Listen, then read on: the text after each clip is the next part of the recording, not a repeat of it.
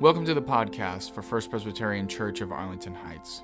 This sermon series, from now all the way through Easter, is called The Way, and it involves an examination of Jesus' teachings from his Sermon on the Mount, as found in the Gospel of Matthew. The importance behind this sermon series is that Jesus is revising many of the laws that we find in the Old Testament.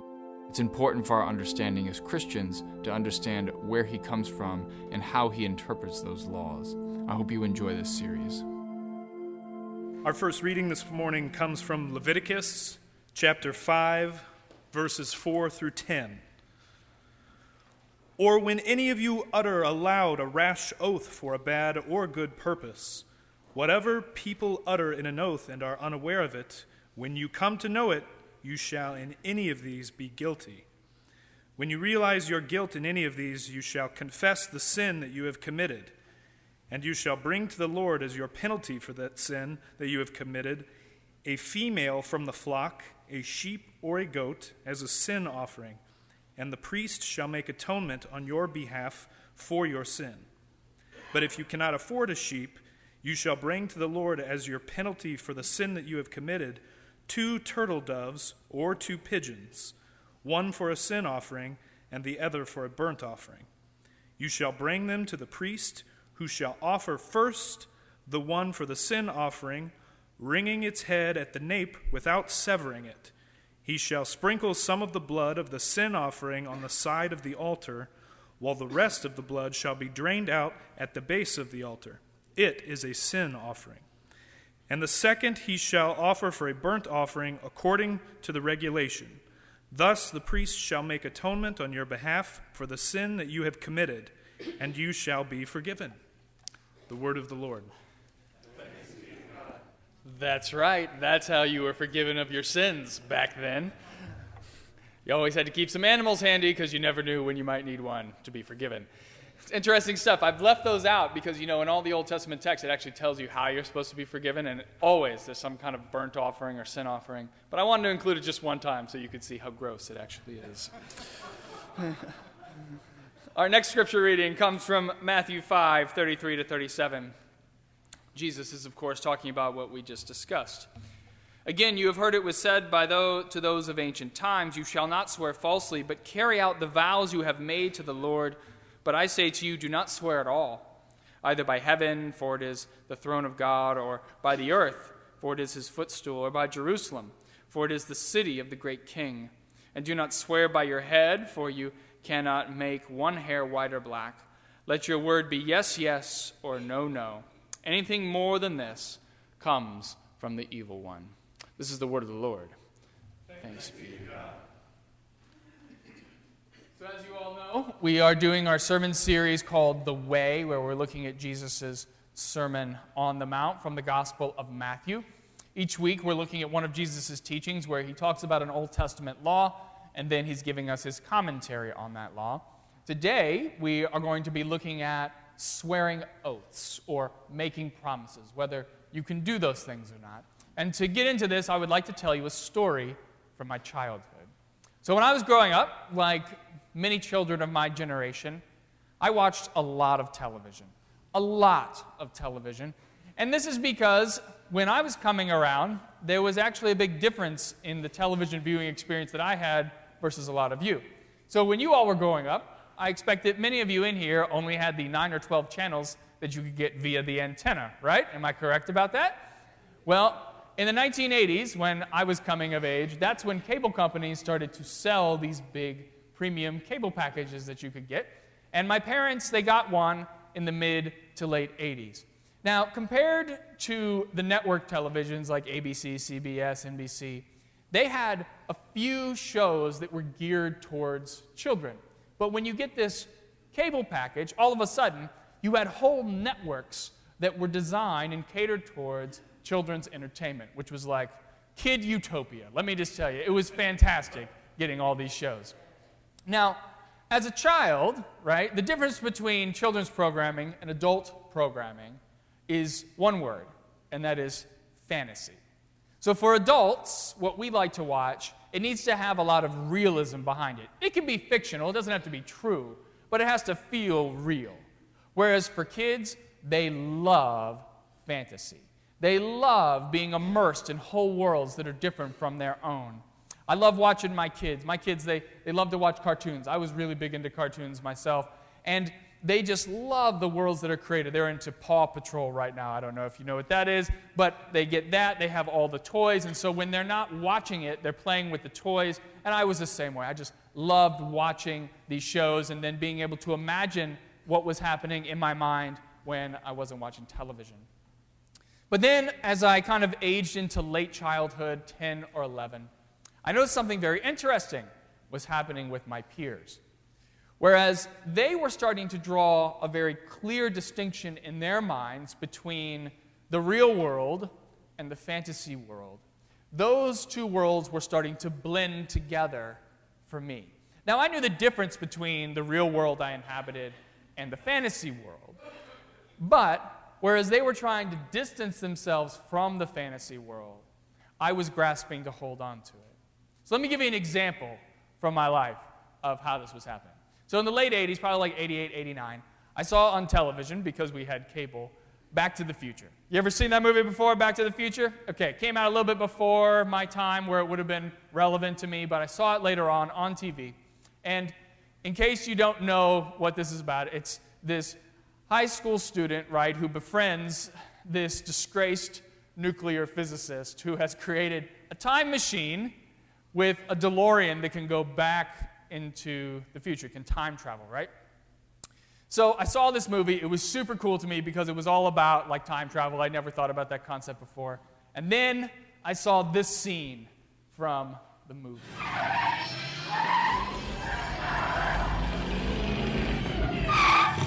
Hey, Doc, we better back up. We don't have enough road to get up to 88. Roads? Where we're going, we don't need roads.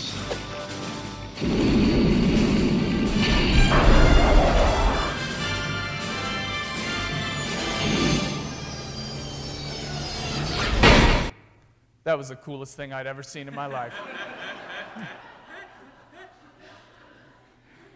I had always imagined a car that could fly, and here, on this movie, I could actually see it for the first time. And so, beginning around 4th grade, I started telling my friends that I was working with my dad to build that car. Now, I don't know if it says more about me or the quality of my friends, but some of them actually believed me when I told them this. So every week I'd come to school and I'd say we'd made a little bit of progress on building this car, right? At first we had to do the wheels, that was important, and then eventually we got it off the ground, and then we were able to make it fly, and then the story had to keep increasing, right? So I was like, eventually we got into lower orbit, and then eventually the coup de grace was when we flew around the moon. Now that was the one where they started to question whether or not I was telling the truth.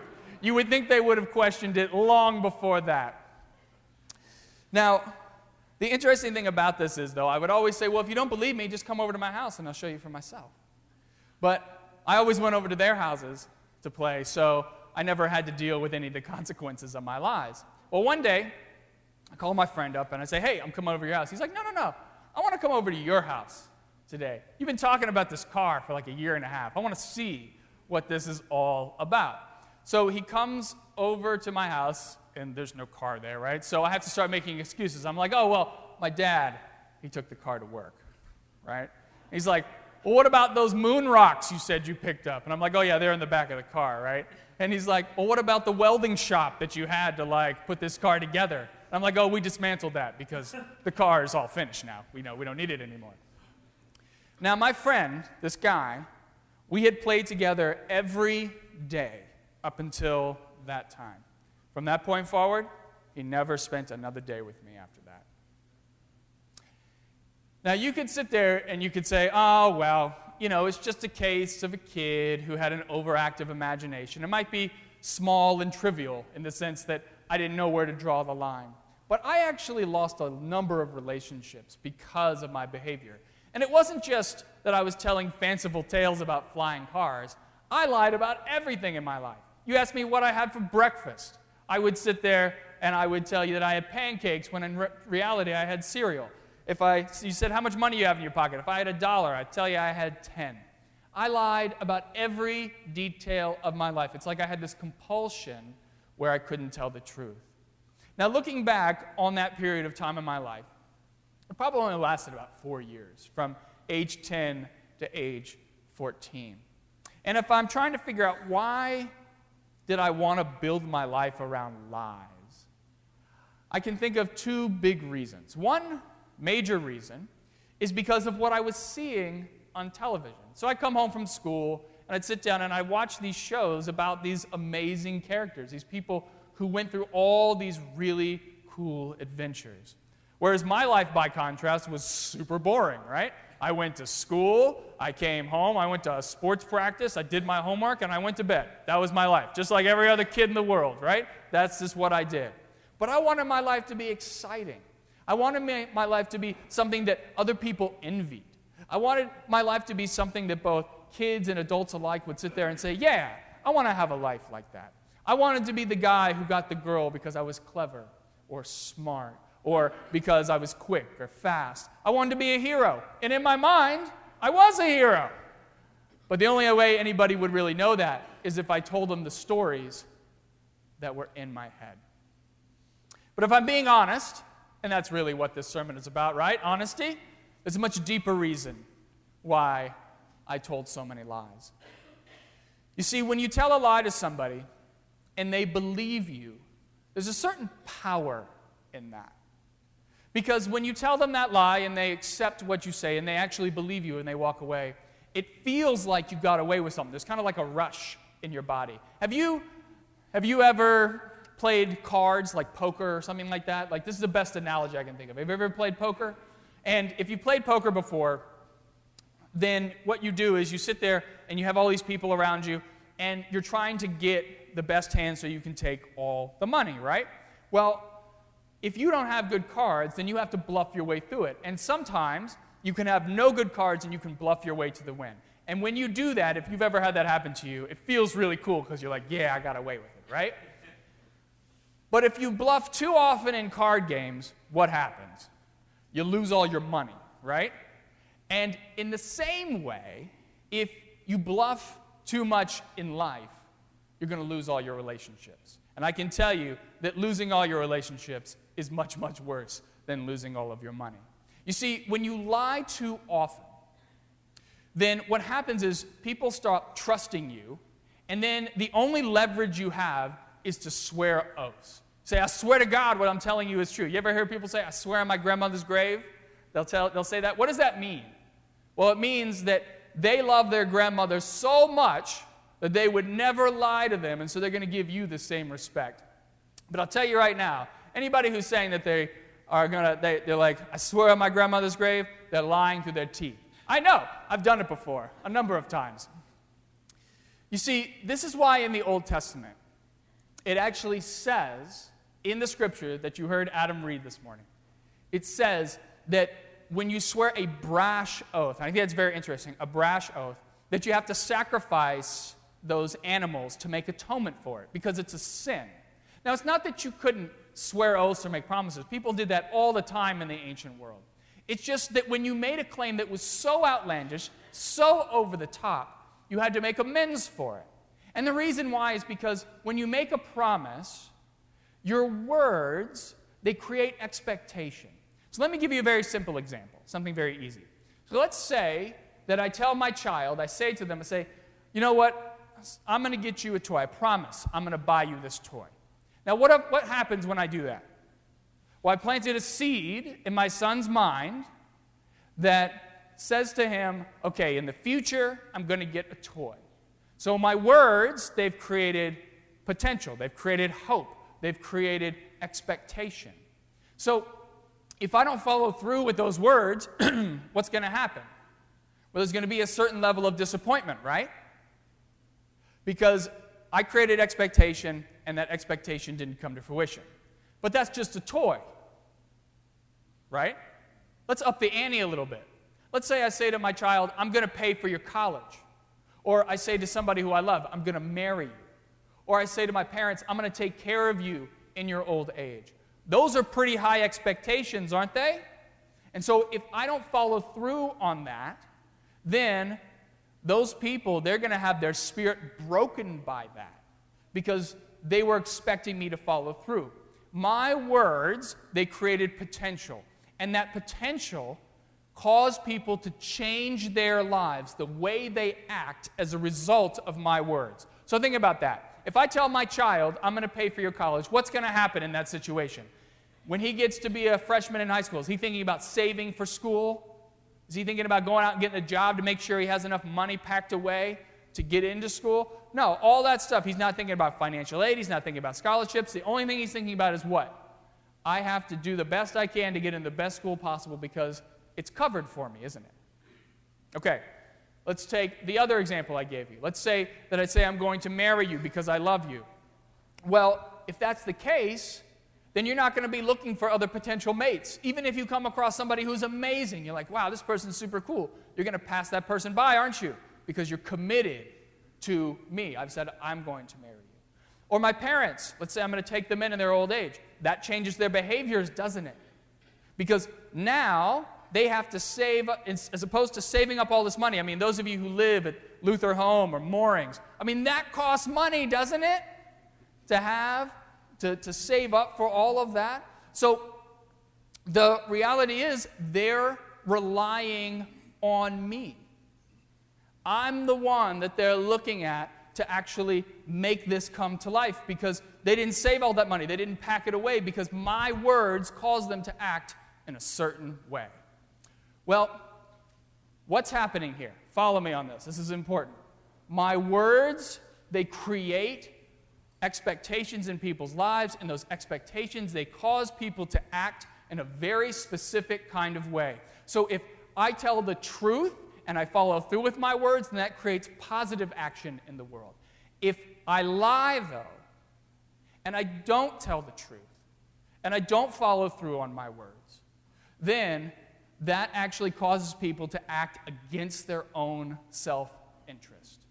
So in a very real way, lying is kind of like a dark art in the sense that you create potential and expectation with your words, but in creating that potential and expectation, you're actually causing people to work against themselves, and so it creates a negative, or it makes their life worse as a result of your words. Are you following me on this? Like how it's kind of a dark art in the sense that it creates negativity in people's lives. And I think this is why Jesus comes out and he says very specifically, hey, just don't make oaths or promises at all. Jesus says in the scripture that we read this morning, just make your yes, yes, and your no, no. It's very simple, right? Just be a person of your word. Say what you say, and then follow through with it. That's all there is to it. Wouldn't the world be a much easier place if that's the way we did things? Wouldn't it? Oh my gosh, it would just make everything so much easier. But that's not the way the world works, does it? And the question is, why doesn't the world work that way? Why can't we just say yes, yes, and no, no? Well, the reason why is because of something we've been talking about for the last few weeks, and it has to do with our thoughts. You see, if you can't be honest with yourself in your mind, then there is no way that you can be honest with people out in the world. And we lie to ourselves all the time, don't we? Let me give you a couple different types of examples of how we lie to ourselves. So most people in this room are over 21 years old, right? Okay, let's say you go out with your friends one night. You have a good time, you're out at dinner, you drink too much. You come back home, the next morning you have a hangover. You're hurting really bad, right? Now, when you wake up, what's your first thought going to be? Well, I drank too much, but you're going to immediately begin making excuses for yourself. Well, it was fun, I haven't been out that much, it's been a hard week, I've been stressed out. Going to make all those excuses for yourself. Because the reason why is that you don't want to let that thought creep in there that maybe you have a problem. Because nobody wants to admit to that, right? So you're going to hold that, put that off to the side. Now, for those of you who might be a little bit younger, let me give you a different example. Let's say you download a movie, or you buy, as opposed to buying a piece of music, you just download it for free. Now, this happens all the time. It's what people do all over the place, right? And so your first initial reaction is going to be to say, well, hey, nobody pays for music anymore. This is not the way it works. So even though you're doing something unethical, you just kind of toss it to the side. Or what about when you get into an argument with somebody? Is your first reaction to say to them, oh, I'm really sorry that I got into this argument with you? No. Your first reaction is to sit there and say, I'm right. And the reason why I'm right is because I'm nice, I'm a good person, and you got into this argument with me, so just realize I'm in the right and everything will be better, right? That's kind of how we do it, isn't it? The number one source of dishonesty in the world is how humans try to justify their own behaviors. Humans are geniuses when it comes to the art of saying why they are right and everyone else is wrong. We are perfect at that. We are the best justifiers of everything. Let me give you a good example of this. My wife, Courtney, she's an attorney, and she works with people who are in federal prison. So they're going through their appeals process. That's what she does for them. Now, these people, they have been convicted of their crime. They are sitting in federal prison, and there's usually a mountain of evidence against them. And yet, none of these people with whom she has worked has ever admitted that they are guilty. Not one. Even though they're sitting in federal prison, mind you.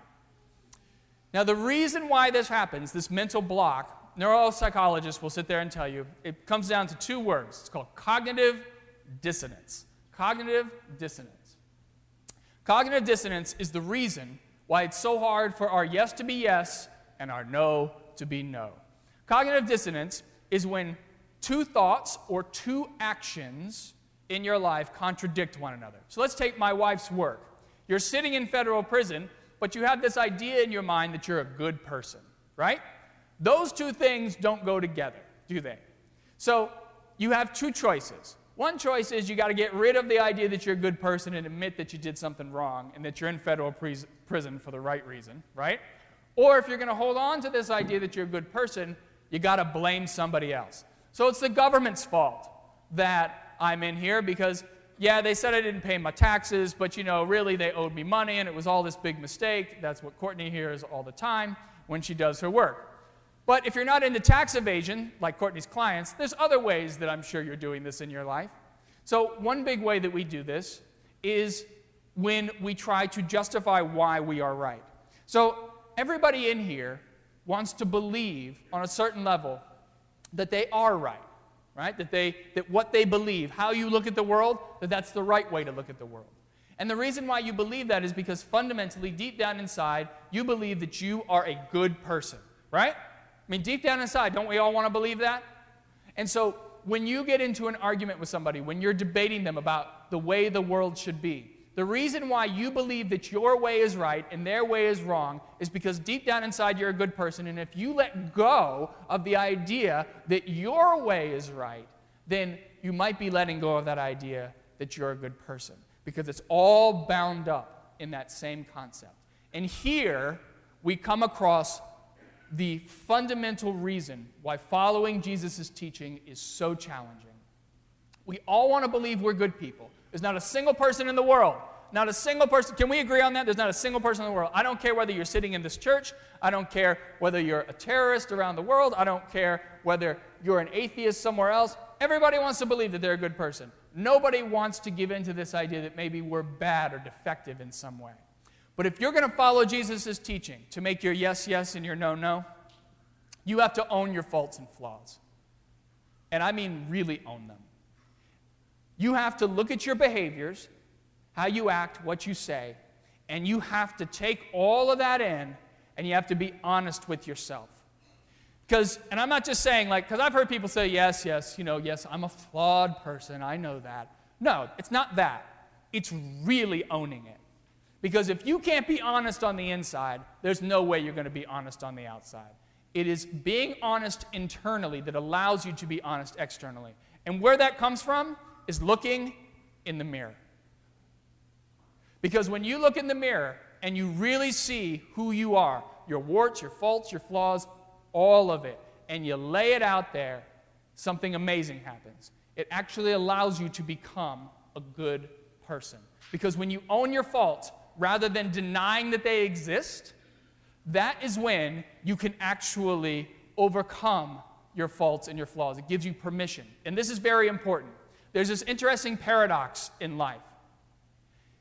If you hold on to this idea that you are a good person, if you hold on to that and you label yourself that way, then you're never going to be able to overcome those things. Because by denying that you have faults and flaws, you can never become more than those things. But if you get rid of that and you say, okay, my faults and flaws, I have those things, they are real, and maybe I'm not the best person that I think I am, that actually gives you permission to overcome them. Because in saying that you have those things, you can become more than them. But it takes looking in the mirror. So let me give you an example of this. So one way that looking in the mirror of your life happens is by literally looking in a mirror. So this had to happen for me. I told you all a few weeks ago about how I struggle with anger. Anger is a big issue for me when I was younger. Everybody around me was telling me that I had these anger issues. And one day, I literally sat there and I had to look into a mirror. And I sat there for like 10 minutes. And I'm saying, all these people are saying that I have these anger issues. I do not think that I do. So I sat there and I looked at myself for 10 minutes. And I eventually came to the decision, they're right. I do have these anger issues. Now, in acknowledging that, it's what allowed me to overcome it. But if I hadn't acknowledged it, I would have held on to it, and I would have never been able to become more than that. Another way that you take a look in the mirror is by looking at the people around you, because the people around you are a reflection of how you have impacted them in your life. So your words, your actions, the things that you have said, the things that you have done, they are reflecting back to you those things that you have done. And when you really look at it, because it can be hard sometimes, because you can see how you've really hurt people, once you see that, then you can try to make it right. And when you try to make it right, that allows you to overcome those things as well. And the final way you can do it is how I overcame my lying, is that you meet somebody exactly like yourself. Now, when I was in 8th grade, I met this guy, Brad. He might as well have been my twin. This guy, he was all of my worst qualities embodied in this person, right? He lied about everything. And what's ironic about this is that at first, I didn't even realize it, right? I met this guy, I'm like, this guy has a really interesting life, very fascinating, right? Like, I didn't even notice it when I first met him. And then one day, we're sitting at the table at lunch, and he comes over, and he tells us some story that is just so obviously outlandish, just like so out there, that everybody's like, oh, Brad, can you just move on? And he's like, no, I swear to God, it's true. And that was when it clicked for me. I was like, is this what I sound like? Because this guy sounds ridiculous. So if this is what I sound like, clearly I can understand why nobody would want to be my friend, because I wouldn't want to be my friend if I sound like that. And that was the moment that I made a decision that from that point forward, I was always going to tell the truth, no matter how negative or boring it might be. And what I've come to find is that telling the truth is so much more interesting than lying, because truth is the cornerstone of trust, and trust is how you build relationships, and relationships are the most important thing we have in this world. And so my prayer for you this morning is that you might be willing to take a hard look at your life. Look in the mirror and try to be honest with yourself just once. What you're going to see staring back at you, I guarantee you, it's not going to be pretty. But if you're willing to be honest about your faults and your flaws, and you're willing to take responsibility for how those things have hurt other people in the world, then that is the first huge step towards making your yes, yes, and your no, no. And if we're being honest with each other, that is really what makes life most interesting. Saying yes, yes, and no, no. And everybody believing what you're saying so that you can create positive change in their lives. Amen. Thanks for listening. And if you want to learn more about First Presbyterian Church of Arlington Heights, please visit www.fpcah.org for more information on service times, directions, and to learn more about the First Pres family of faith.